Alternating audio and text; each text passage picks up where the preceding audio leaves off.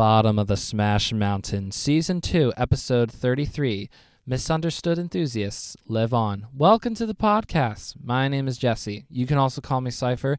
Thank you so much for joining me for another episode here.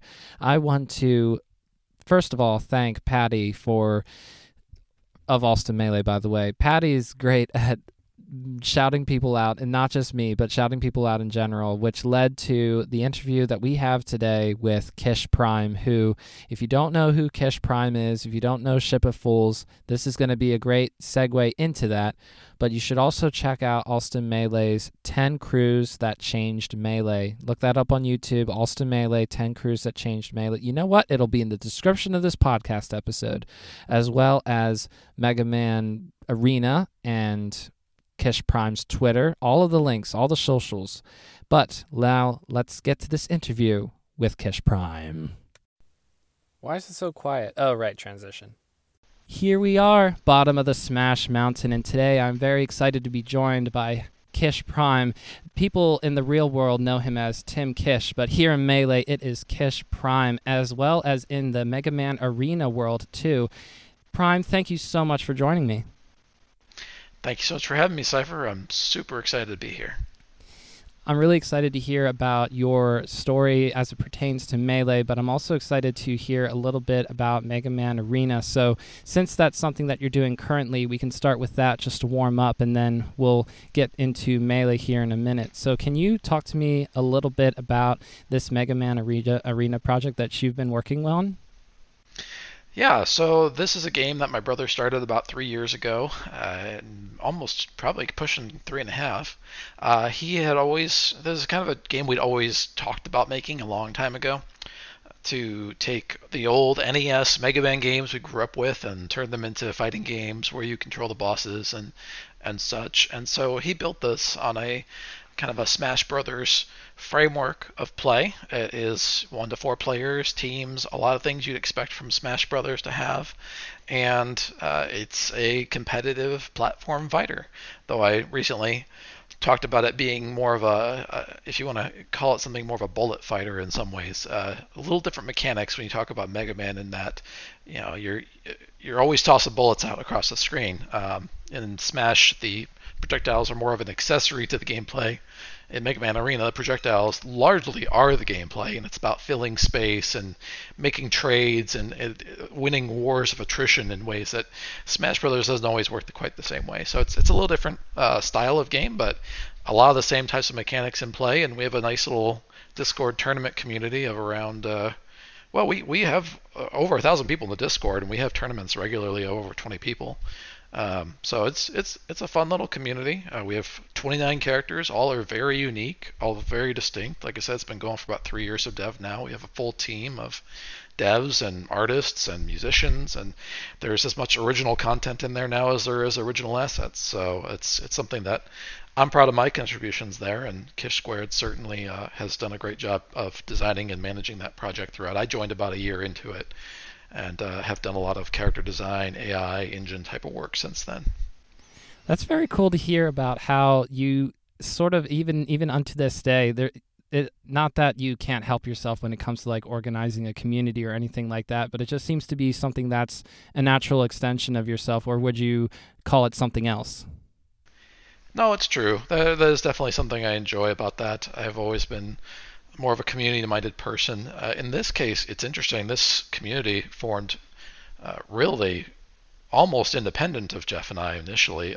We didn't put in like the hard work of really kind of growing the community. It just kind of built out organically. He was fortunate enough to get coverage, and as you know, when you run a fan game, you have kind of a built-in audience you're working towards that you can get in contact with, and he was fortunate to get covered by a few key sites. Destructoid, Protodude runs a website that's a big Mega Man site. You know, he got some initial coverage on the initial push, and ever since then it's been a consistent stream of new players and downloads. And I mean, it's somewhere between 20 and 50 downloads a day, so it's not like it's even really like small at this point. I mean, there's some free to play games that would love those kinds of numbers.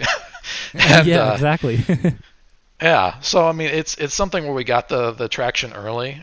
We're fortunate enough to get that, and then from there, it's just treating people like they're every person that joins the community is important, and I think that is something that certainly we've continued to do as the community there has grown. And there are no irrelevant people. There are no people that mean less than other people, and that's something that we pushed very hard. Even talking about our Melee tournament design, that was always central and front and center of my focus on the design of the old Melee FC tournaments, and why we were some of the first people to push really hard for full round robins. FC1, we ran 13-person round robins for the first round of the tournament because we wanted as many people were traveling in so far. We want people to have as many matches as they could possibly get.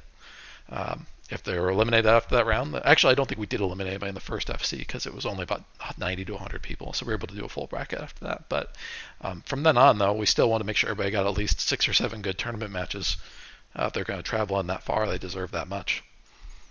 That's really cool to hear how it just continues in its own way, and even unto this day, that principle, the idea behind creating a community where everybody gets to have their space to be themselves and to shine, that's really, really cool. And to bring it to Melee, one of the things that you were talking about was sort of the difference between a Mega Man type game and a Melee type game, where you could call both of them platform fighters in some sense, but there are some key differences. And so the one thing that I thought of while you were talking was you played in Melee, played as Jigglypuff, or at least for a long time. So is Falco just tantalizingly close to Mega Man, but not close enough, and that made you go, oh, I'll just play as another character? Or when you first started playing Melee, did you say to yourself, oh, Falco's like this close to being a Mega Man in this game? Not so much. Actually, I did main. So when I first started, I kind of tri-mained. I did main Jigglypuff, but I played a lot of Falco and Marth early on in counterpick situations. That slowly went away. Ironically, right after I decided that Jigglypuff wasn't that great, and I just kind of like, whatever, I just kind of kept playing Jigglypuff, and I stuck with it. But like, I'm not even that big of a Mega Man fan. We played Mega Man games growing up, but like, that wasn't that was not. It's a definitive franchise in the evolution of my life as a gamer, but it is not one that I go back to and say like that's one of my favorite games of all time. It's just was part of the sequence back when we were young and these games were coming out when we were 8, 9, 10, 11 years old. Mega Man 1, Mega Man 2, Mega Man 3, that's kind of one of those things that all dedicated gamers our age kind of went through and have that experience in our childhoods. I'm not sure why I ended up with Jigglypuff, to be honest. I think it was one of those things where when you have your group of friends, and this was always the norm back in the day, and even today I think it's probably normal. When you have a group of friends, nobody wants to pick the same character, right?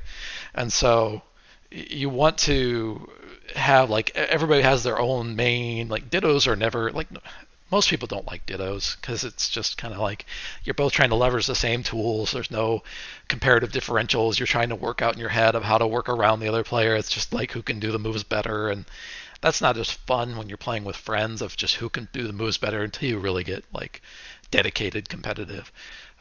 So a lot of characters were taken up. We had a group of 5 people on the Ship of Fools, myself, my 2 brothers, Joshua and Ignatius, who were themselves brothers. And, my brother, I was kind of the holdout for a while. I was the guy who said, guys, we played a lot of Melee. Let's go on to a different game. Like, do you want to do anything else? And we did this all the time. I mean, 64 as well. A lot of people forget how short 64 was to Melee. It was less than 2 years, I think. But we played a lot of 64, a lot of Melee, and obviously we loved it, but I was the guy who was always like, let's switch to the other game, let's switch to the other. And they were happy just to kind of play all night. So they settled on their characters early, and they kind of picked them all out, and they even went to the first tournament without me before I'd really settled on a character. And so in the end, I kind of just settled. I played some Sheik, I played a couple other characters, and I just kind of settled on Jigglypuff is what I liked. But I think it really solidified for me after my first tournament. My first major Smash Bros. Tournament was Nexus 2, which was all the way back in 2003. Actually, that's when a lot of my tournament hosting started. It was right after Melee had come out, but like it was in that following summer. And there were 48 people entered in that event. And I went there and played Jigglypuff, and all my brothers went there, and I think we all got like top 10 placings pretty much of the 5 of us. But I actually got the highest of our group. I got up to 5th place with Jigglypuff, and I teamed with AOB because he needed a partner. If you know AOB at all, AOB, you might know AOB more than the average person. But AOB being the original kind of OG online Jigglypuff that people knew because he was one of the first people actually publishing videos back in the day. I got hooked up with him, and we did a double puff team, and we got third place out of the whole group. So it was just a blast. It was a lot of fun, and we got along great. AOB and I still are friends. We still every now and again chat. And he's a great guy. I miss. He's one of the many people that I miss from the community that I don't see as much as I would like to.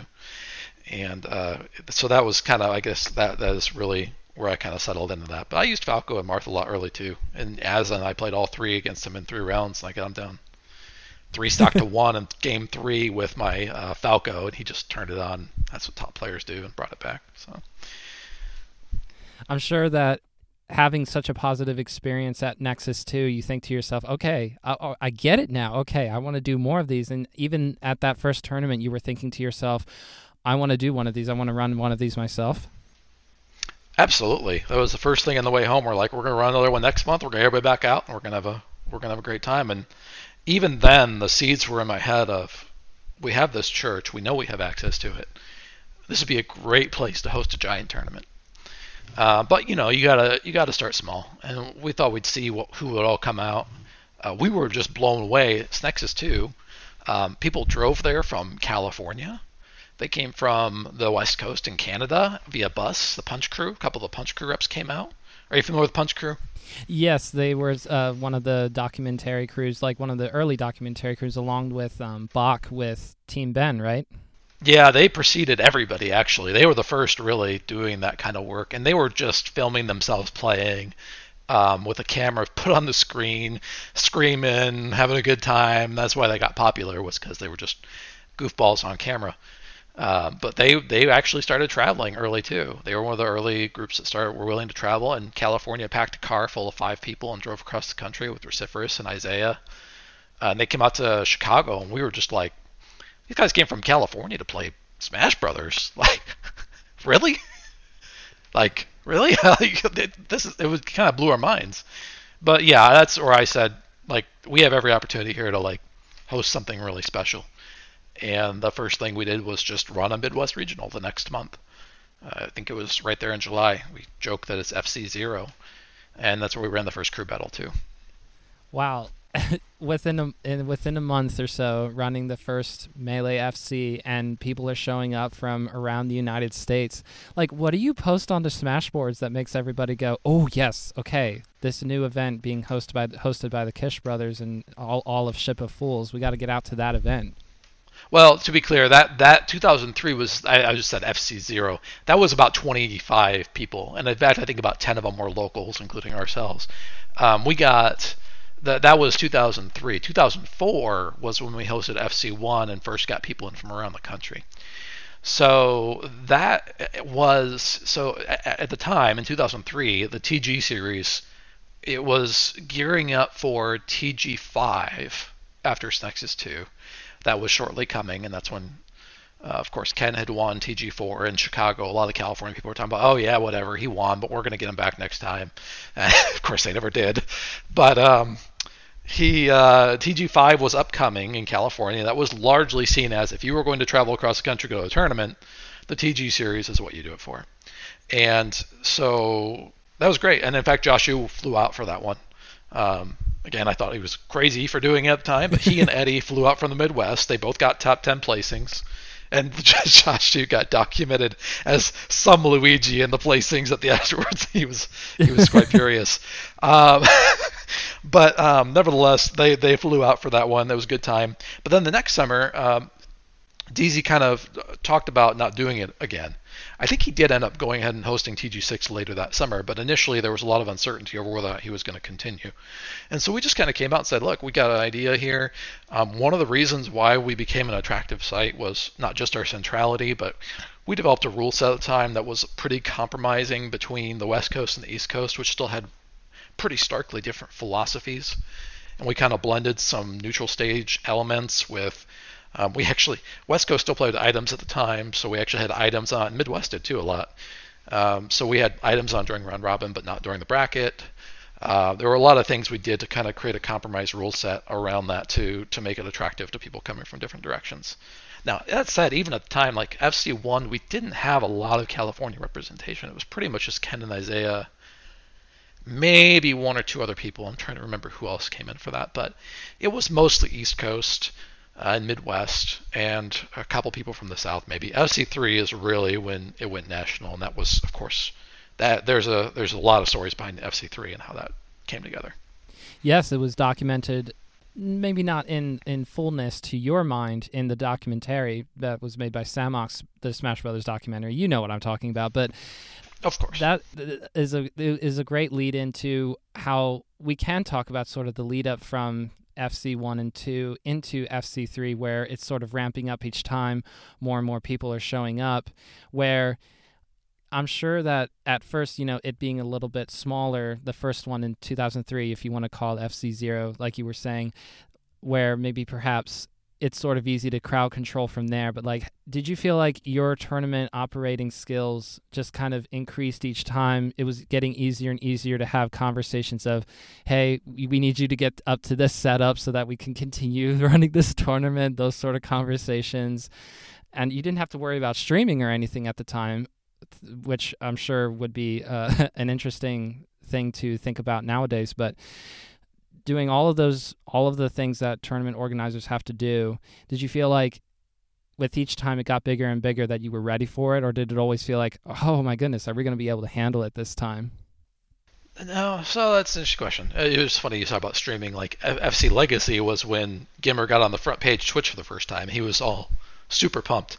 That was in 2012. So it was long after, of course, the season we're talking about here, where Bach was recording footage, and actually we got a couple matches onto the internet by the end of the tournament. Everybody was so amazed, like that was the day. It was pre-YouTube days. I mean, we still used Google Video for a lot of early Smash things before YouTube was even the main platform for a lot of that. So as far as scaling the career goes, so to speak, as a TO, we went from FC0, so to speak, Midwest Challenge was what it was called, in summer for like 25 people.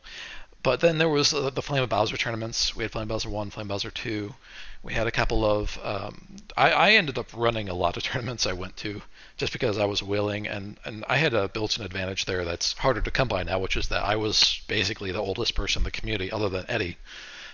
So I had kind of a built-in authority just from that perspective, or responsibility, if you will, of, I was just coming at it from a little different maturity level from other people. No, I mean, no offense meant, of course. It's just, I had grown up, I had done some things, I had some ability to run some of these types of events, and so I did. And there was a growing phase there. I think Flame Bowser 2, we got up near like 35 to 40, and then FC1 was around 98 or 80 something, 80, 88, something like that. Going from that then FC3, and you say FC2. FC2 we announced an hour beforehand while Jeff and I were sitting around planning FC3, and we just played it ourselves on an in-game tournament with like his wife. That was we called that FC2. But we announced it. It's legitimate. He won FC2. Let's I regret go. that to this day. I had a chance to win an FC title.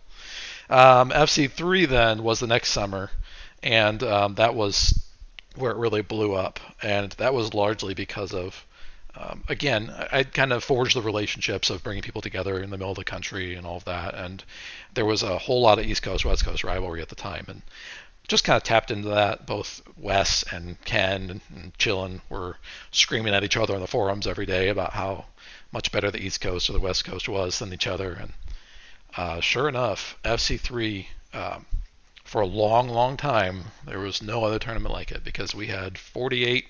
So at the time, I was working with M3D, who was running the MLG tournaments at the time, at a GameStop. He had moved to Elkhart. He actually invited me to work there with him, and so I was working there with him.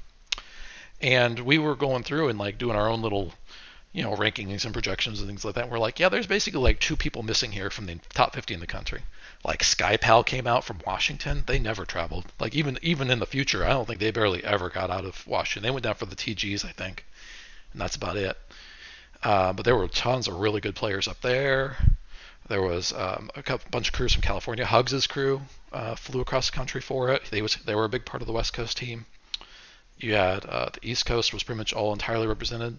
The only people that were missing was Neo, who was largely considered to be a top player on the East Coast, and Zulu, who was a Crystal City smasher with Rob and Caveman, but he rarely ever traveled either. I did meet him one time finally at MLG Chicago '06, and I think we played in tournament, and I did lose unfortunately, but that was but there weren't a lot of Puff Dittos to be had back in the day. I like them now. So you're making me think about how Husband has recently been streaming again and is even taking up coaching lessons with Zane. Zane is coaching Husband, to be clear. Yeah, I watched some of it.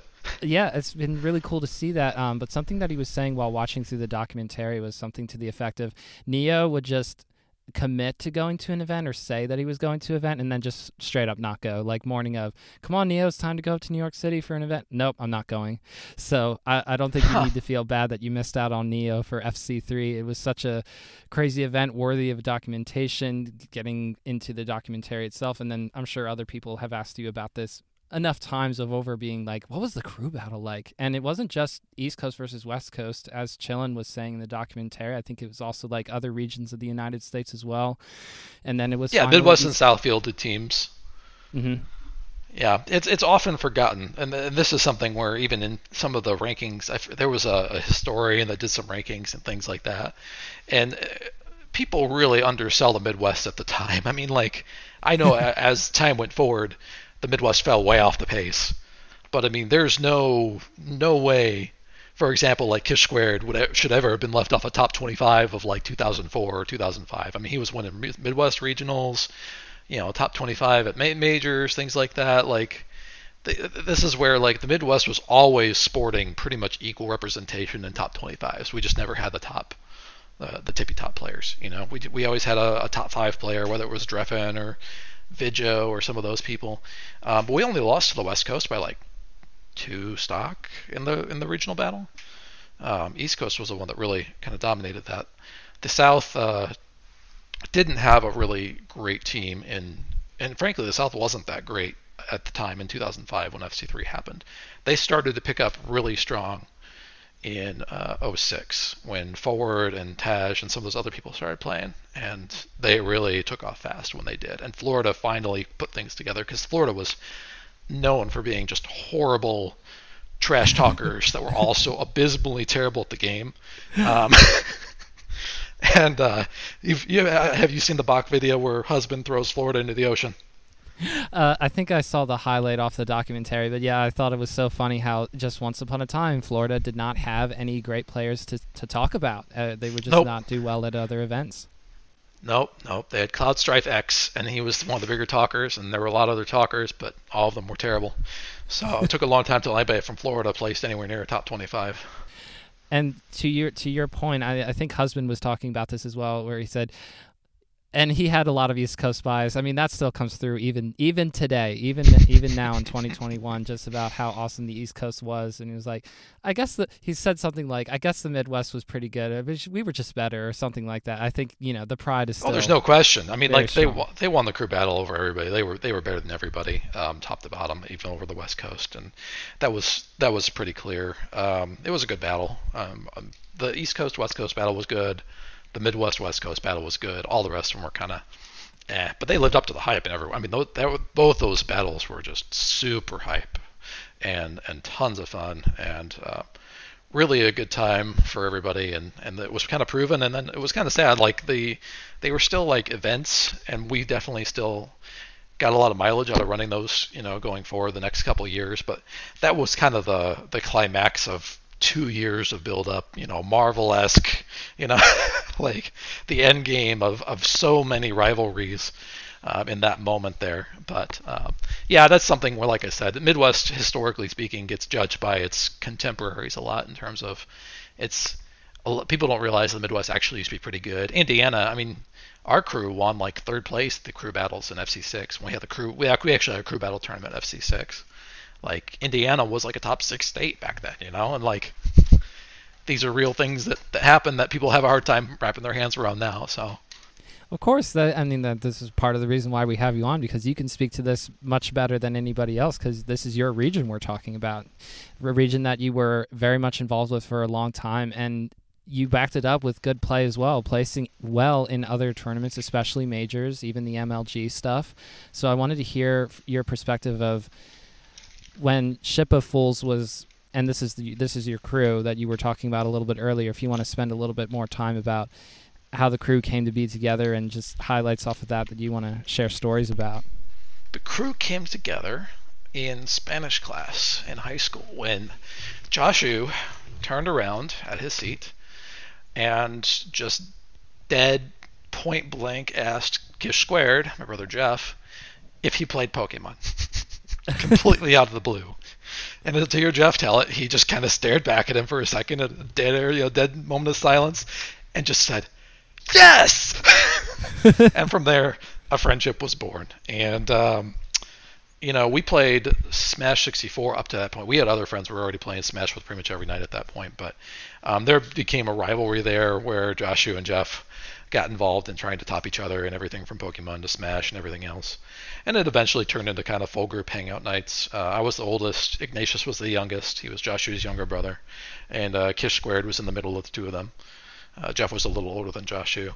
So we had a nice little range of ages, and we all just got along and hung out and played together. And then once tournaments started, it was the bonding of traveling to events for a long time. And so initially we were going all over the country, and we did a few things early on. Like after Flying with Bowser, a guy from Alabama came up.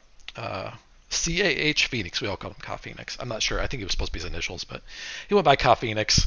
And we went down to Alabama as a kind of thank you. We decided to drive down. And so Joshu and I and Kish Square drove down, and that was the Alabama Mel tournament with Isaiah. Isaiah went to the event. We decided to go down and get some one-on-one time with Isaiah. Basically, nobody else was there. It was us, Ka Phoenix, Isaiah, and Dark Rain in his first ever traveled event, who went there because Isaiah was there and he wanted to learn from Isaiah. That was an awesome event for a lot of reasons, but obviously it was like first off, we got locked out of Ka Phoenix's house. We were all locked. that was a whole other part of this, is house tournaments back in the day, and he's climbing in the window and all this good stuff. But I just remember waking up at 7 a.m. I am pretty sure Isaiah and Dark Rain didn't go to bed all night. I mean, they just grinded Falcon Dittos for hours. And it was amazing coming out of that. He wasn't. I think Joshu lost to Dark Rain, and that was actually one of his first moments where he's like, "Oh no, I'm not one of the best players in the Midwest anymore." He was really upset. But Jeff and I still did fine. I think I beat Dark Rain. That was probably the only time I ever beat Dark Rain, was at that tournament. We still take those. Yeah, no, absolutely. I got 2 wins over Dark Rain. I'll take that. I got 2 wins, and so what if he got the next 4, whatever, or 5, however many times we played. But I gave him some close games here and there. In any case, playing as Isaiah in the finals of that tournament, I ended up getting second. But it was just amazing how much farther ahead he was than everybody else at the time. And it wasn't just him, obviously. Ken was up there too. But Ken and Isaiah had just a huge lead over some other players, Asin obviously as well. And it just was night and day different in terms of the types of tech they were doing. In the documentary, there's actually a postscript on one of the episodes of me talking about the Falcon Dojo with Isaiah. That was at that event where we all just kind of played Falcon, and he was telling us what to do on the stage, and when we did it wrong, he'd come over and knee us in his own Isaiah way.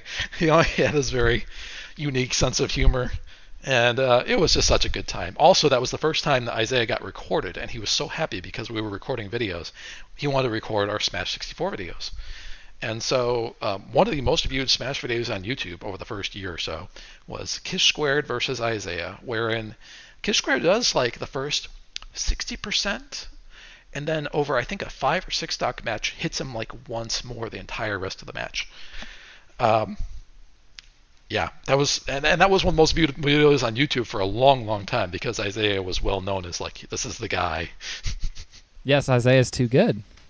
He is too good. He is too good.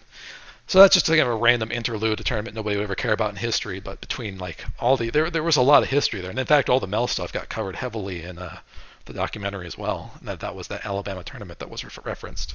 That's really, really cool.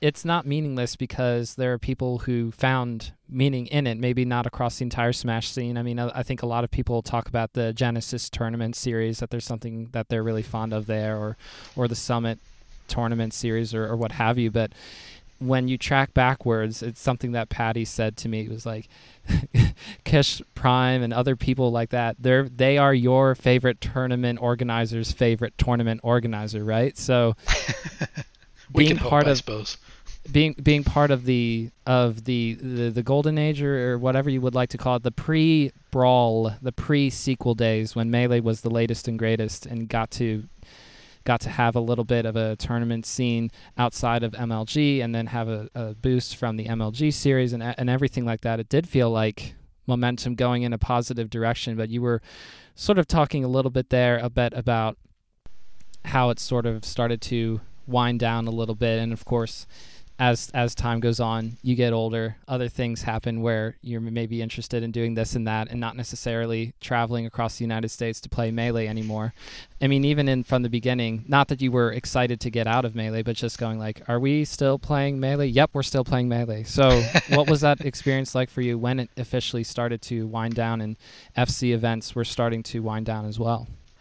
Oh, I don't know. That's a hard thing to pin down, because I never really wanted to stop playing Melee. It's one of those things where life just kind of picked me up and carried me off. I didn't quit on purpose. I actually had a whole series of FC tournaments planned that I ended up having to let go for other reasons. 2006 was FC6. 2007 was FC Diamond. FC Diamond was legitimately probably one of the best tournaments I've run. Legacy was probably the second best. Legacy was probably the best. Weirdly enough, Legacy was the culmination of so many things in so many cool ways in 2012. But Diamond was smooth. That event was just smooth. Front to back, we had people from all over the country. FC6 was a weird year because there was some conflict with Ken after FC3 where he didn't think his prize money was big enough. And he thought we were keeping money. I don't know how serious he was, how much he just wanted to promote his own event, because he wanted to run his own national the next year. But in any case, that was kind of sad because we all had a good relationship with him. Kish Cubed actually probably had the closest relationship with him. And once he passed, I think that connection faded a little bit too there. But I think Ignatius still maintained a connection with him. So I've never been 100% sure why that happened or why he chose to do that. But nevertheless, that kind of split the community for like another year, where there wasn't a lot of cross-country travel. Ken ran his OC tournament, we ran FC again, and 2006 was not a great year for like intersectional play other than MLGs, which there was some good traveling for MLGs, but the community, it was probably the weakest year for community events, in my opinion, even compared to like 2004, like where there were events. Not a lot of people traveled, but there was still a lot of hype around it when it happened. MLG kind of sucked a lot of the thunder out, and like I said, like the split kind of sucked a lot of thunder out of the indie majors. But FCD really brought a lot of things back together, and that was actually sponsored by MLG after they got out of running tournaments themselves. They sponsored a 4-tournament circuit culminating in FC Diamond. And it's always fun to hear people like Scar even still look back on that tournament fondly and think back on that as being an experience that was good for them, because that was definitely one of the tournaments I was most proud of. We capped out 256 people in that church, went the whole weekend without a hitch. I think it was just fantastic. But anyway, I'm getting way off topic of your original question. Melee never really died for me in a way that I was happy with. Like, I was never like, yeah, I'm done.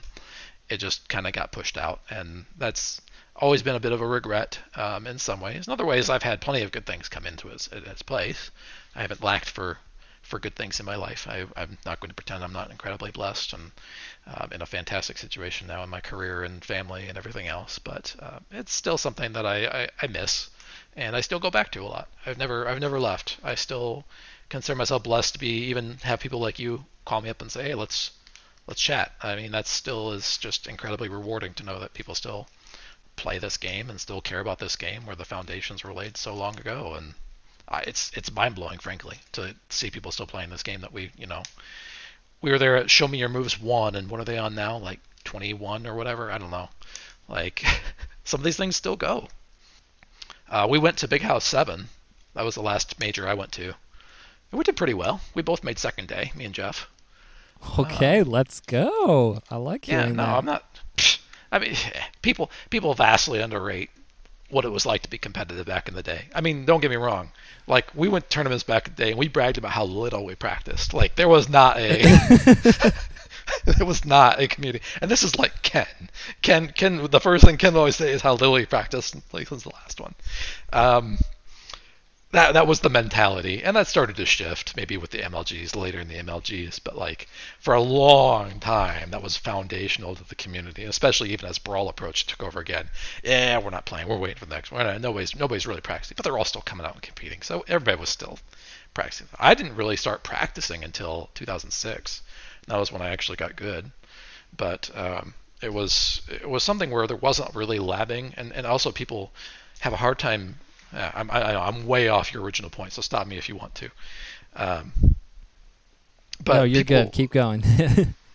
People weren't labbing back then in the same way they do today. Yes, people were labbing. There were your Dark Reigns or your Silent Wolves or some of these people that would push the tech. But there was no videos to model yourself after. There was much more limited videos to model yourself after. You couldn't go live watch it. Very few events would even like post much in the way of matches afterwards. You just read the results on Smashboards and be like, oh, Marth must be a pretty good character. He keeps winning events. And, like it's not that we weren't developing what we did. What we did was we played. We played a lot. And so we developed like really, really, really good neutral and things like that, still carries forward even to today if you get online, hop online, play a few rounds, or that never goes away. The mind aspect, the mental aspect, the control of it. And so it's something where I'd be disappointed if I went to a tournament and I couldn't at least get in the top 40-30%, even as a one-off, just because of how much experience I have there. But anyway, it was a fun ride. It still is a fun ride. I still like watching Melee. Every year it's on, I'm just amazed. I like tuning into events randomly. I don't do it consistently, but when I see somebody tweeting about something, I'll hop on and I'll watch a few rounds. I still pop into chats every now and again and say hi, and every now and again somebody recognizes me, and that's fun, but not always, and that's okay. It's just, it's just fun to see it still going, and it was a community that I loved and I still love, and I hurt when the community hurts, when all the pain starts coming through, and some things we've seen recently, that hurts too. That broke me for a couple days after some of those revelations dropped about 6 months ago now, or however long ago it was, to see people in the community hurting so badly and treated so badly. And man, it's something where I always felt like it was my responsibility in the leadership role that I had, such as it was back in the day, to, again, that idea that everybody matters, everybody deserves a good experience, protecting the weak, taking care of the people who couldn't take care of themselves when they're at events. We had security on events long before anybody else was paying for security, to try and give that presence there. And we all had everybody stay in the venue, so that was a little different too. But you just have to think that way when you're an event organizer, and everybody nowadays knows that. Heck, if anything, there's a lot more you have to watch out for than there used to be. But yeah, so I'm still emotionally invested. I never left emotionally, but my actual time, unfortunately, has become more limited. Yes, and to your point, there's people who are like you, who were involved with Melee such a long time ago, and of course everybody has a different relationship with Melee, right? It's all sort of similar, a lot of common themes, but there's people like Husband who seemingly disappeared, although I don't think that's necessarily true, but is now streaming Melee in 2021. Same thing with DA West, streaming Melee in 2021. Might actually be streaming right now as we're talking, if I recall correctly. Training Tuesdays, I think. So really cool to see. And then for your part, it's so interesting to me to hear about how the emotional part of it doesn't go away, that especially, but also the competitiveness as well, where you're like, if I'm going to enter an event, I have high expectations for myself. I want to take some matches and take some names and place pretty well. And those are high really expectations. Cool 30-40%. Those aren't high expectations. Those are like a baseline. High expectations. I have to put in some work. But yeah, you always want to believe you could get back into it. Easy to get old and the fingers slow down and you have the muscle cramps and the aches and everything else that goes into it. But yeah, those are my guys. I mean, like, I hung out at so many events with Husband and Wes, and so many good memories.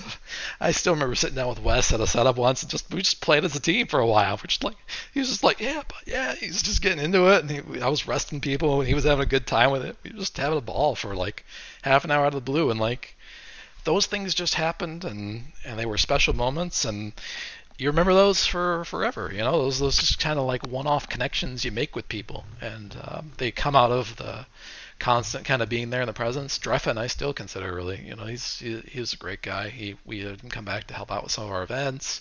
We always had a co-host crew. Not always, I shouldn't say that, but like later we started having co-host crews. So we had Dreffen's crew co-host with us. We had husband and wife co-hosts. Was it Diamond they did with us? I think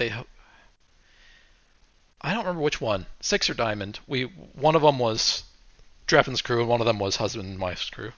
And you know, we just tried to forge relationships in that way and get people involved. You know, it was always about trying to elevate other people to go out and do the things we were doing for their regions. You know, whether it was, I mean, I was like literally looking up names at one point saying, hey, you should start a regional circuit, like Prince Zane down south.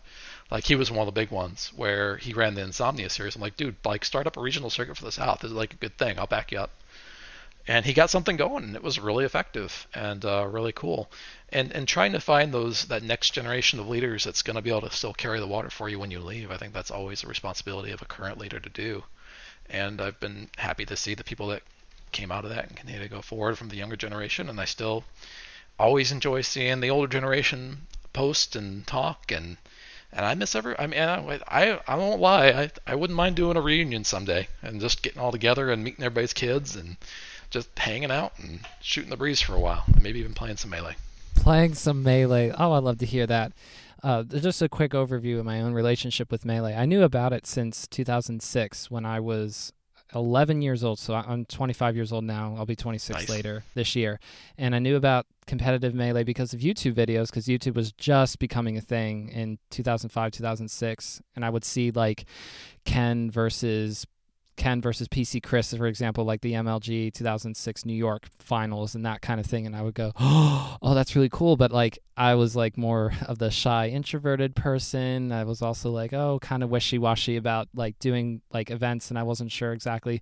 I looked up Smashboards and I was like, you have to create a username. I don't have an email address. Like I gave myself all those excuses to not actually commit to doing anything, which is a regret because up to this day, I still have yet to go to an in-person tournament, something that I'm looking forward to doing after the pandemic subsides enough with vaccinations and stuff to safely go to an in-person event. That's going to be really exciting and will hopefully happen later this summer. We'll see. But as I have been aware of Melee's competitive existence to some level, even back in 2006 up to this day, I always got that sense of like, the people that are in Melee seem to really care about what's happening, care about the people that are involved in the scene. And yeah, you're not going to necessarily lift up a random person to the level of like Mango or whatever. There's always going to be a little bit of like the top players are obviously the top dogs in a community like Melee. There's going to be a little bit of that as well. But hearing you talk about how, yes, that's cool. Okay, cool. Ken is really good at this game. Asin is really good at this game. What about the person that's trying to enter these events when they can, who don't always have the time, maybe you're not here every time, and they always go 0-2? Can we maybe give some attention over in that direction, make them feel welcome, make them feel like they want to come back, and that they like, hey, we're really happy that you're here too. And hearing you talk a little bit about that is really, really cool to hear. I really appreciate it. Yeah, I think that's always important for community building. And, you know, sometimes communities hit a certain momentum, a certain stride where that maybe is less important. But I think that never goes away if you want the community to keep growing. You can never neglect those people because otherwise you'll never have the next Mango. You'll never have that next generation of people. And we have a community. A lot of people trash the Smash community, and obviously there's plenty of trash if you want to look for it. There's no question. But the thing that, you know, Smashboards created, and that I think has been inherited. I can't speak to this. I haven't been as involved with the community for the last 10 years, so just peripherally. But I think there's a tradition of, I feel like there's a tradition of valuing the members of these Discord communities, even going into the Slippy Discord and hanging out there and seeing people talk, and even one random guy is like, "Hey, I can show you some stuff after the match if you want." I'm like, "Sure, cool. I'll take free advice. Why not? I mean, like, hey, why not?" And so he like hopped on the call and we like talked through a couple things. And there's the thing about Melee is that there's just it's so easy to do cool stuff and to keep like impressing yourself. And like you want everybody to feel that way. You want everybody to like feel like I just did something cool, like that's part of the fun of it is when it's not always fun when you're the only one doing cool stuff. There's so much opportunity to do cool stuff in Melee. The jazz thing, Prague says, Melee is like jazz. I always said that too. It's funny he said that. But like that's kind of how I always talked about it too. And I briefly like mentally explore the idea of actually building a fighting game around jazz at one point. I thought it'd be really cool based on like Melee mechanics. But that's there's a communal experience around Melee that is just so weird and unique and different from the other games that I've played. And it's not that other games don't have that sense, but I don't know. I guess I don't know where I'm going with that. Well, I guess I tend to ramble if you can't tell. The what you said about the new member finding ways to make the new player experience important. It's not treating them like Mango. It's treating them like the player that they are and making sure that their experience that they have, which will be different from Mango's experience, is still good for them. And that is something where there's so much opportunity for that to be good. FC1, we fed everybody. We kept them all in the building, and we said, hey, we're going to make sure you can play as much Melee as you want. Like that was it, because we knew that was what people really wanted if they were going to drive in, like not be like just sitting around, not be able to do anything, having to leave. Just spend time hanging out and having a good time. And this is, I think, more where locals are at today. This isn't really the same approach you can take to nationals, though I still think nationals could give more matches. I think there's ways to do that. I shouldn't say that. That's inappropriate of me to say because I'm not the one planning these things, and these guys are very good. I think Joko Guy, probably the best tournament organizer of all time. I'm very biased, but like these guys do fantastic work.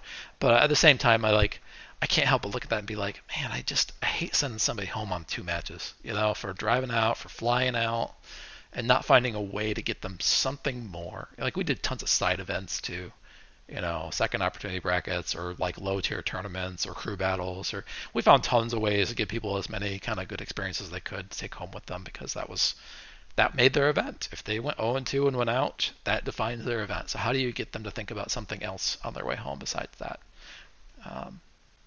That's the role of, I think, at this point, the local TOs to do when they're building their own communities. And so when we're talking about present day with you, and yeah, I'm sure anyone who has been listening, hearing about you saying, well, I mean, the door's not closed to running an event sometime in the future, then the door's not closed. That doesn't mean you're announcing anything. It's just that it's really cool to hear about that, but also now that you have children of your own, I have 2 young kids myself. One is 3.5 and the other's 1.5. So like it's congratulations. Yeah, oh, well, it's great. Thank you. And it's the best thing. Yes, being a dad, being a parent, a big blessing, very, very big blessing. And kids are so cute. Well, anyway, especially when they're your own. Anyway, I wanted to ask you about your perspective on looking at events through the eyes of a parent now, where you were probably thinking to some degree about having the responsibility.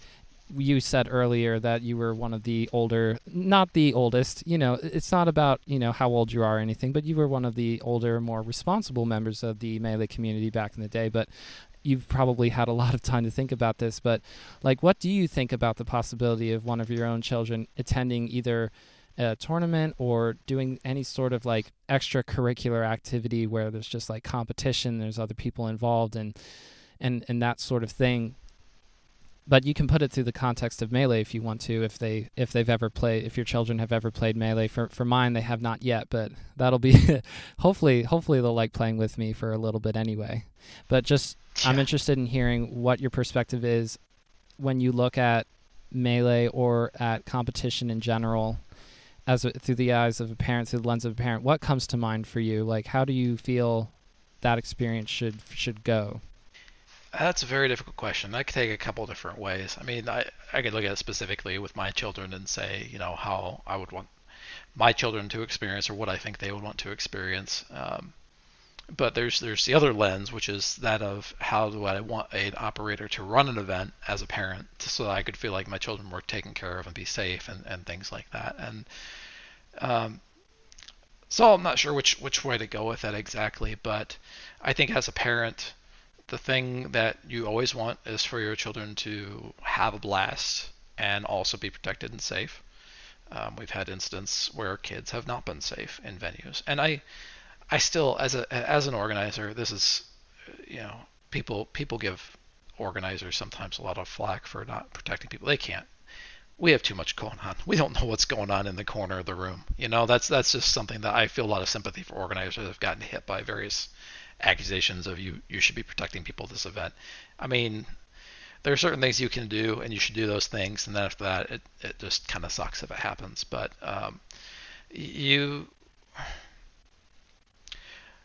for me personally, I think that I would want an event for my children, like I said, where they could go, they could compete. Again, like there's certain behavioral standards that I think are generally well enforced. There's a lot more community policing, if only via kind of social media pushback than there was maybe back then. Even today's obnoxious players don't really approach how obnoxious some people were on Smashboards back in the day.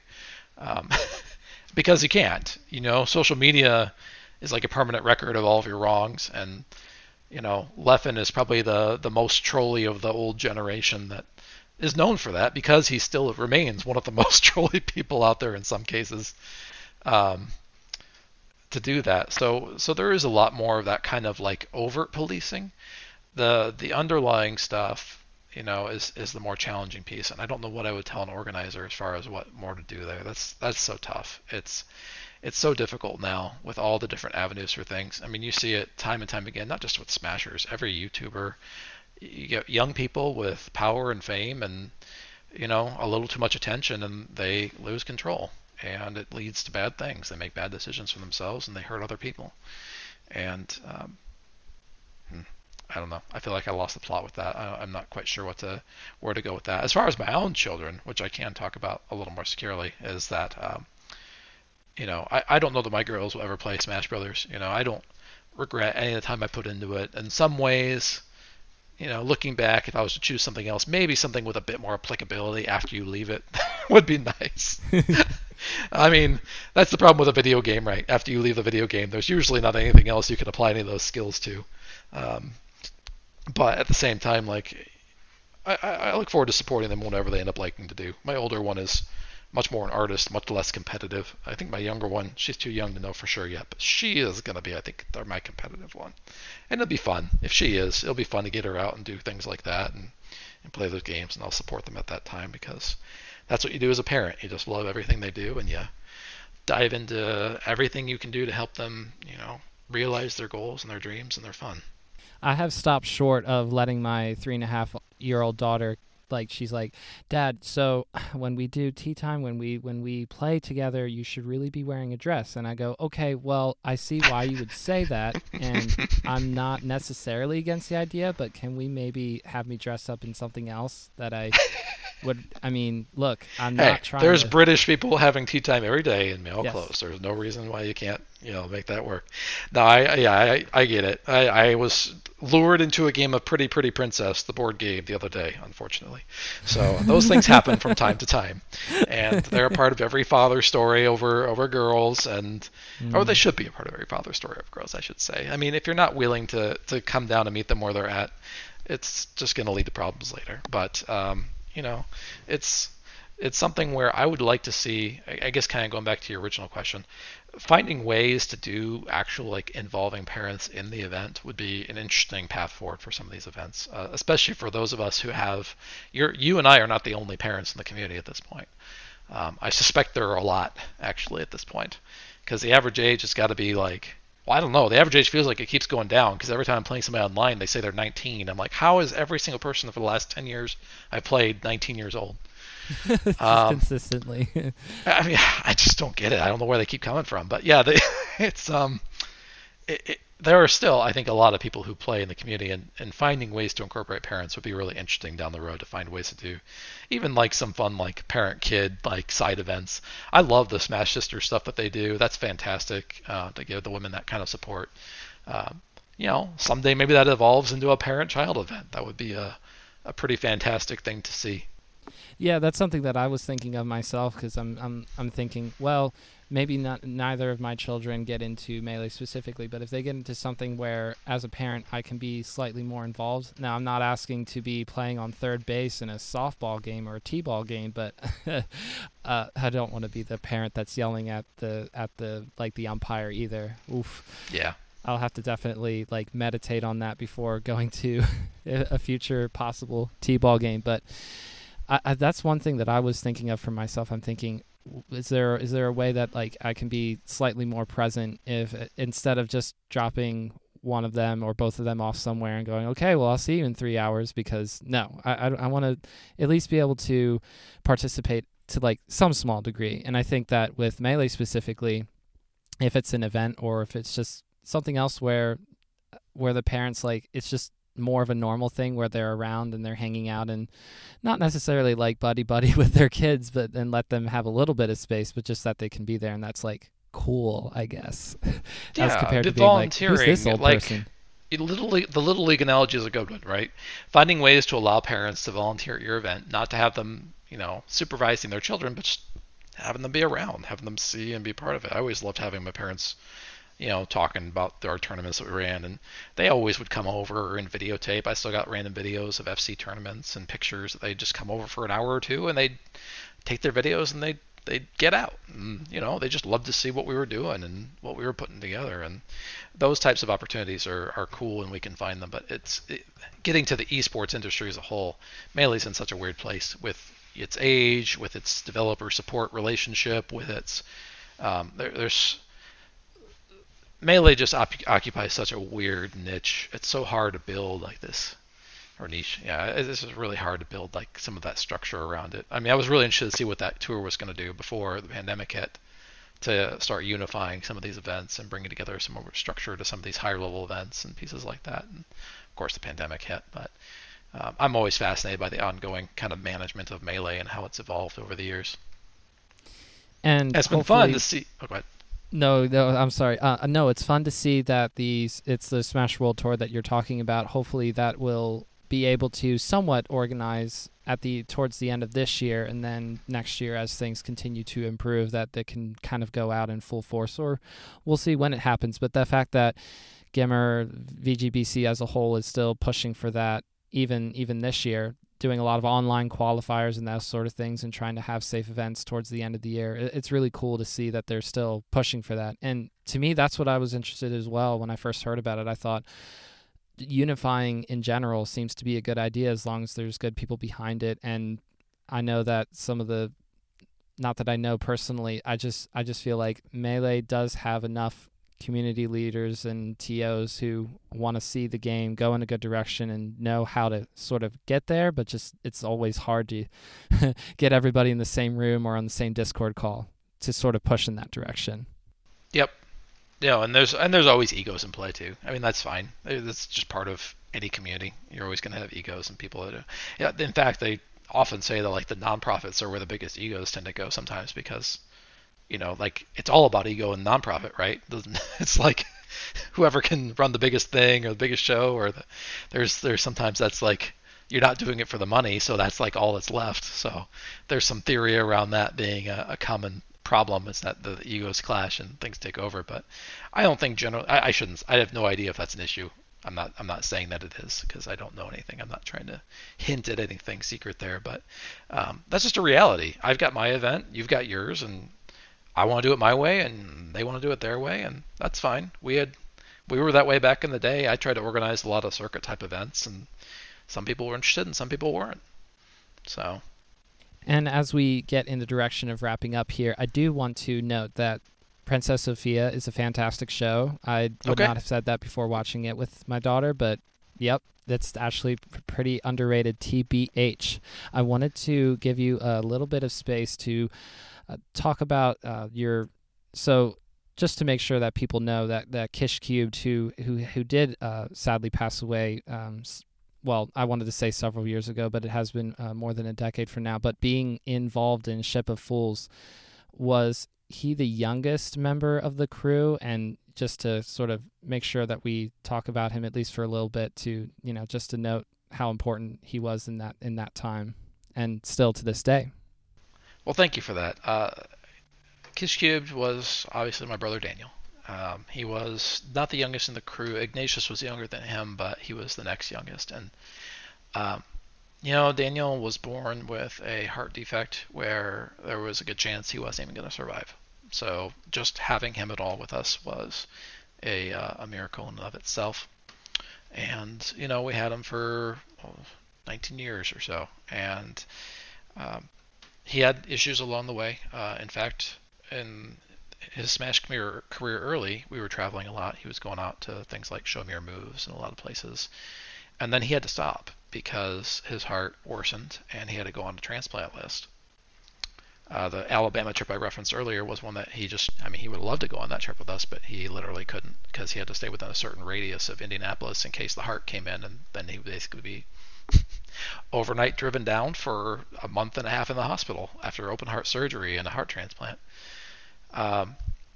So that was kind of hanging over a lot of it. In fact, a lot of the work on Melee FC1, there was, the ideas were there from the start, but obviously a driving factor for me too was bringing as many people as possible to South Bend, just because, Daniel couldn't go anywhere. He was joy. His laugh was absolutely one of the most infectious laughs you'll ever hear. He would get the whole room laughing. There was a recent video on the Alston channel that talked about the origins of sayings, and it talked about the origins of the JV being from Kish Cubed and Daniel, and that's absolutely how I remember it, and that's how I recounted it in a Reddit post a few years ago.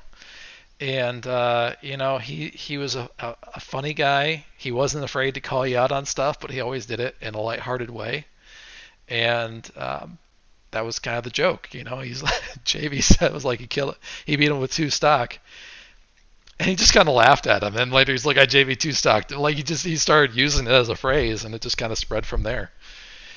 And he was a delight, and we all miss him. I always point out that in his last tournament, he went out on top, and he didn't lose a round to anybody. He blew up Dreffen, who was still a little bit of an uppercomer, but he was solid enough. Die Superfly, who was a solid second tier player underneath Ken and Isaiah. He was Die Superfly, took a round from Ken. Actually, he's one of the few people to take a set from Ken outside kind of the top players. So he wiped him out. He wiped Eddie out, who was a beast at the time too, and took the whole tournament without losing a round. And that was his last tournament. He died unexpectedly after his heart transplant rejected.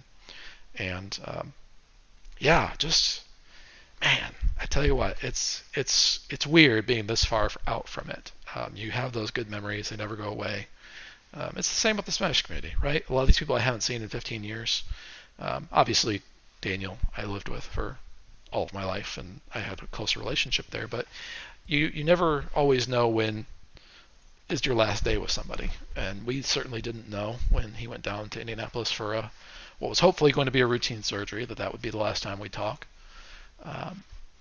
But those relationships endure even beyond death, even beyond separation, and that's why I said, and I'm an emotional guy. I don't pretend I'm not. I have a heart that's occasionally too big. I need to narrow it down, but when you allow people to make an impression on you, that never goes away. And I miss Daniel, obviously. You don't think about it as much with time, but it was a big part of what made that initial run good. And it's still sad to me. And I mean, obviously, there's many things that I think, it'd be nice to share with him. I do wish he had been at FC3. That sounds stupid. That's not like number 1 on my list or anything like that. But when it comes to Smash, I just would have liked to see him play in that tournament because he was just killing it. He was so good. I just would have loved to see what he had done there. And maybe he would have. He had his ups and downs. He generally did well. He had 5th place or 7th place at FC1 and gave Asin a good run. But he is a good dude. I don't know what else, I don't know what to say about it. I did find a video recently from Show Your Moves 1 of him after the tournament. I just like zoomed the camera in and I'm like, why did you fail today? Just like go away. And that was a lot of fun. But I did that to everybody in the crew. I just hunted them down. Why did you fail today? Jeff came back and won Show Your Moves too. But at the time it was just kind of, that was how we were. We just standard crew stuff, razzing each other. So nowhere else to go with that. Just he was loved, he was cherished, he had an impact on the Smash community that not a lot of people realize, and it's fun. Recently, I have so much appreciation for the people that have continued to kind of bring his name up in casual conversation around the Smash community of the kinds of things that he did and the person that he was. So it's nothing that'll have a huge impact on people today, but every time somebody says JV Stock, I at least have a good smile on the back of my head. Yeah. And I wanted to make sure, yes, as well as to give those props, to have it continually brought up and said, hey, this person had an impact on the Smash community. It's always so cool that somebody gets to contribute just a small piece to the overall canvas of Melee. That's how I like to think of it, that Kish Cubed is there. And I love the videos that Austin Melee makes, where they try very hard to make sure that parts of history that may have started to fade away a little bit, that it comes back, it's put into video, it's there, it stays on YouTube forever, sort of a deal, and that we try to remember not only where we have been recently, but where we came from, and knowing that you have had a part of it, and the Ship of Fools as an entire crew is really, really cool. And I wanted to also give a specific shout out to Patty of Austin Melee, who gave me a lot of notes for this interview and is going to be very excited to hear this, not just the shout out, I mean the whole interview. We'll love to hear everything that you and I have been talking about so far tonight. Prime. They've been too nice to me. I really appreciate everything they do. They've been too nice to me. I gotta shout them out too and say, man, it's just fun. It's fun. It's so weird. At 40, I just turned 40, and to still have a connection to this community at 40, and still be occasionally hopping on Slippy at 40, and just playing games with people. It's a cool place, and I hope people don't take it for granted, because there's never a guarantee. And hopefully in the future, that if you continue to have a little bit of a Slippy run here and there, maybe there's an event at some point that you can find yourself kind of warming up to entering. Maybe there's an event in the future that you consider running for yourself, and if that's a thing, we'd be happy to see that happen. That'd be very cool. And whatever it is, I just love that you can still have a relationship with Melee, because it was so special. And hearing you talk about how you weren't necessarily ready to have it take a step back from it, I should say, but that you still care very much about where it is, even if you're not necessarily like having an active hand in of the reins of leading the community forward and that sort of thing. It's just really cool to hear that even for you, even for people that were involved actively in Melee a long time ago and have quote unquote disappeared, that's not actually true, that you still care very much. That's really, really cool. And yes, I want to make sure that for those of the people that are listening, where to find you on Twitter at the very least. I don't know how many things you want to plug, but also the Mega Man Arena as well, where to find that. Yeah, so megamanarena.com. I'll start with that. That's the easy place to go to find all the Mega Man Arena stuff and see where it is. I would plug it by saying that if you're looking for a casual, kind of fun, competitive game to play in downtime, or I'll even toss this out, if you're a TO looking to run a side event at your tournament, hit us up. We'd love to see some overlap there. It's a fun, casual fighter. It's technical. There's a lot of there's certainly some room for skill, but the skill threshold is, of course, not even close to Melee, which is we're still plumbing the depths of 20 years later. But like I said, fun casual fighter. Actually, the Frosty Faustings did pick it up for a random game tournament, like last year or 2 years ago. That was really fun. We had no idea what was going to happen. Somebody just sent us a clip. So there's potential there if you're a TO, or if you're interested in running something, or if you just want to join the community and hang out. By all means, we'd love to have you. It's just kind of a really fun project, and hard to stop when you've got people that actually enjoy what you're doing and keep downloading it for some reason. Myself, I'm Kish_Prime at Twitter, but I'm not really interesting. I mean, you can follow me if you like. I don't really talk about much. I just chime into melee conversations from time to time when I feel like somebody'd be interested in what I have to say, and usually that's not true, and I still say it anyway. So I'm an old man that rambles. If you can't tell that by this point in the interview, then you haven't been listening. And of course, hopefully for next April Fools, when all the rest of the non-legal stages get added, you can continue to say, hey, for some of you who may not know, you think Mute City is bad? Just wait till, yeah, you get it. That was really fun. That was funny to read that tweet when April Fools came around and all those stages got added into Slippy, and you're like, you guys don't even know. Yeah, that was a great night. I played for like 3 hours, and I had a blast. I killed people. I was destroying people on those stages, man. It was so good. They had no idea what was going on, and I was just blowing them up left and right. So, yeah, good times. Melee is super fun. But yes, thank you so much, Kish Prime, for joining me on Bottom of the Smash Mountain. Thanks, man. You're a cool guy, and I really appreciate your time. Why is it so quiet? Oh, right, transition. Kish Prime.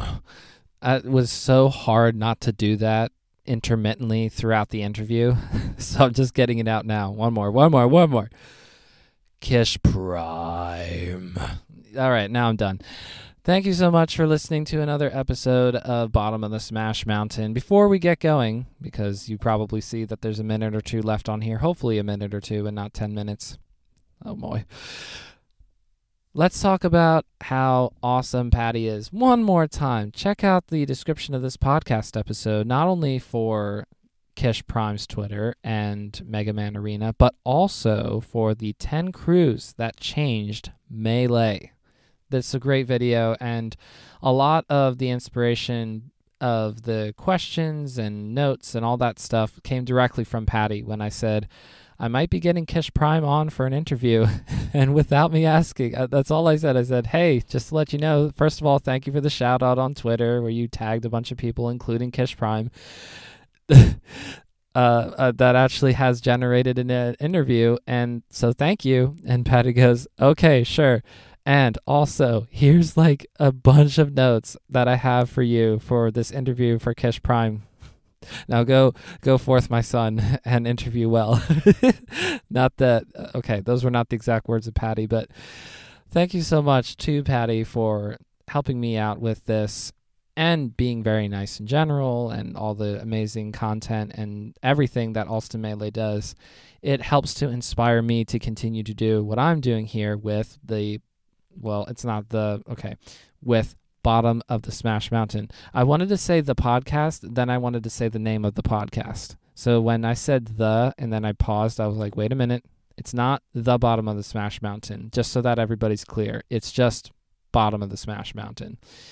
BSM Pod, if you want to shorten it. Although BTSM is fine too. It just, I don't know. I've always shortened it to BSM. Alrighty. I think that's about all I have, other than a very exciting event that y'all should be paying attention to. On June 5th, we have a really cool Gordon? It's late. Golden Guardians event that is being run on Saturday, June 5th at 2 p.m. Pacific, 5 p.m. Eastern, twitch.tv/Golden Guardians, presenting the Octagon 2. Oh, doesn't it just give you the chills? And something that's super exciting is that there might be a match for this event, for the Octagon 2, that is held on the same CRT, maybe the same monitor, the same setup. You know what I mean? It might actually be two competitors in the same room, socially distanced, or however they're going to solve that, because I'm assuming that they have to be both vaccinated and whatnot, but that is actually something that might happen. Now, I don't know that for a fact, but I've seen the tweets. I saw what Zane tweeted today. You should just go to Zane's Twitter to see. I think that you will be in for a lovely surprise, all of you listeners. All right, now I'm done. We just want to make sure that as we continue to build up towards Saturday, June 5th, that I do my part in plugging what is hopefully going to be a fantastic event of personal grudge matches, that kind of thing, exhibition matches, basically. Obviously, there's not a tournament on the line, but there's some real implications here that, by the way, Monday Morning Marth, this is an article written once a week, usually on Mondays. This week it was Tuesday, that Edwin Budding wrote, part of the Melee Stats Collective, on their website. Just look up Melee Stats and you will find the information that you need, where Edwin is more or less clearly stating for all of us Melee noobs, including myself, hey, you may think that there's nothing on the line, but there's actually quite a bit on the line. What if Ginger actually loses to Hungrybox? Just consider that. It continues to push on the idea that anyone who plays Hungrybox doesn't really have much to gain, but a lot to lose, just because of how many quote-unquote bad losses Hungrybox has taken. And it is true. When you lose to someone like Harry Pogger, it's not great to lose to a player like Harry Pogger, but let's not beat around the bush and say that that player doesn't deserve to get that W when it is presented, when you're playing well, when you're outplaying Hungrybox. The other flip side is Hungrybox has not been playing as well as he ought to be in the online era, or he's not playing to the standards that we all have kind of grown accustomed to in the in-person pre-pandemic time, back when Hungrybox was clear, or mostly clear, number one ranked player in the world 3 years running, la-di-da-di-da. So I can see that point as well, where it's like, he's not the same player that he was, but the simple truth of the matter is, doesn't matter if some people view him as not as good of a player, because most of the chat when Hungrybox wins versus just about any notable player, when Hungrybox wins, chat pops off. When Hungrybox loses, chat drops subscriptions. So Hungrybox is just in that sweet spot of just having enough people doubt him and then having enough people still hold him up to a very high level of play and performance. So it's interesting. Very interesting dynamic that we have going on right now. But Ginger, as Edwin Budding pointed out very accurately, does have rather a lot to lose by potentially losing against Hungrybox in the Octagon 2. So that's just one match. There are other matches, and we will probably talk a little bit about it in advance of. Maybe I'll do a little preview, just a little something. I have another podcast interview for this week that I have scheduled, and I don't have a preview scheduled for the Octagon 2, but maybe I'll sneak somebody in on the end of the last podcast for the week before Saturday. Maybe I'll do that. And let me know if you want to be part of the action yourself, if you're still listening. Oh no, I went past a couple of minutes again, didn't I? Yes, I did. Okay. Thank you all so much for listening. We'll catch you on the next episode. Take it easy.